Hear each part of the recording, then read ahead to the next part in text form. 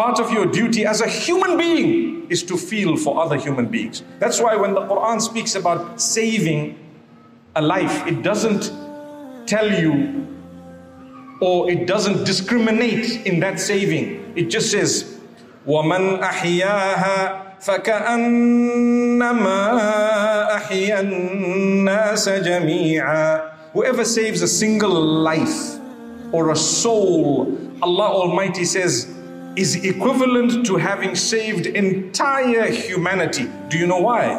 Because if you saved one life, that concern is sufficient to save humanity.